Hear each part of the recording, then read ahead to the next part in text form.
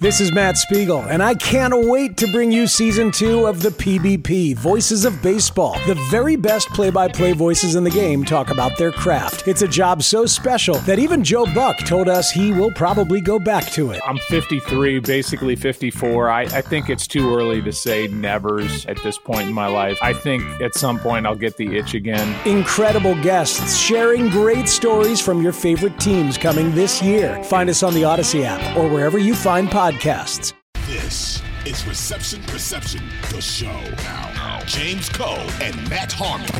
All right, it's time now for The One Thing. This is where we boil it all down, melt it all down. This week we're talking about Tyler Lockett, Matt Harmon, 31 years old. He's averaging 51.8 yards per game. That's the lowest since 2017. 67.8% catch rate. Previous 5-year average, 74% catch rate, a 6% dip. What is going on with Tyler Lockett? I'll ask you straight away. Is it a competition for targets? Is it a lesser quarterback play? Or, heaven forbid, Matt Harmon, is it that age is creeping up on Tyler Lockett? Well, I think it's a little bit of all three. But the one thing I'd like people to know is I think it's the least impact is that age is catching up with him. Is he a slightly slower player? Is he slightly physically declining?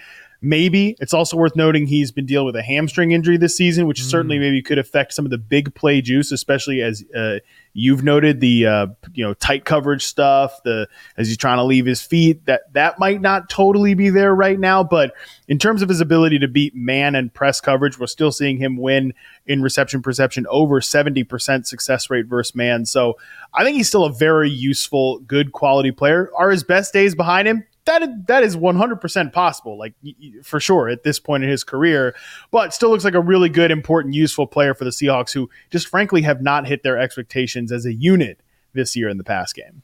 I do wonder if we're just talking about a small sample size. I wonder if it's a sample size problem because, again, per next-gen stats in tight windows, he has a negative 4.7 EPA. That's the second lowest EPA in his career when we're talking about tight window throws. But for a guy who has made a living and just been phenomenal, one of the best tight window catchers of all time, could this just be a small sample size problem? I do wonder.